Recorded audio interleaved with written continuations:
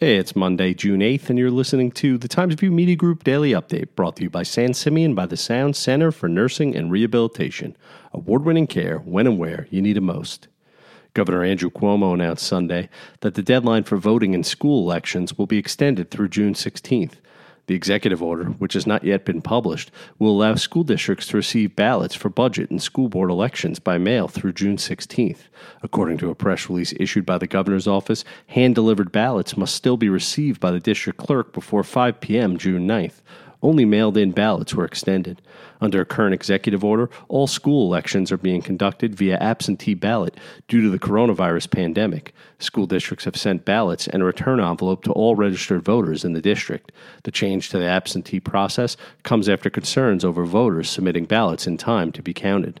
In other school news, Governor Cuomo announced that outdoor, socially distanced graduation ceremonies with up to 150 people may be held starting June 26th.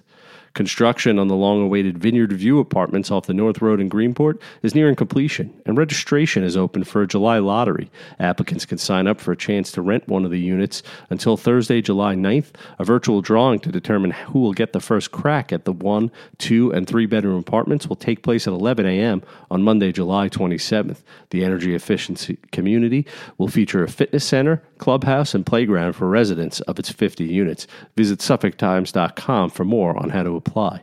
Houses of worship closed to the public since late March due to COVID-19 can reopen when Long Island reaches Phase 2 of its reopening this week, Governor Andrew Cuomo announced Saturday. The governor said occupancy at churches, temples, and mosques will be limited to 25% of what it normally would be. They had been slated for Phase 3.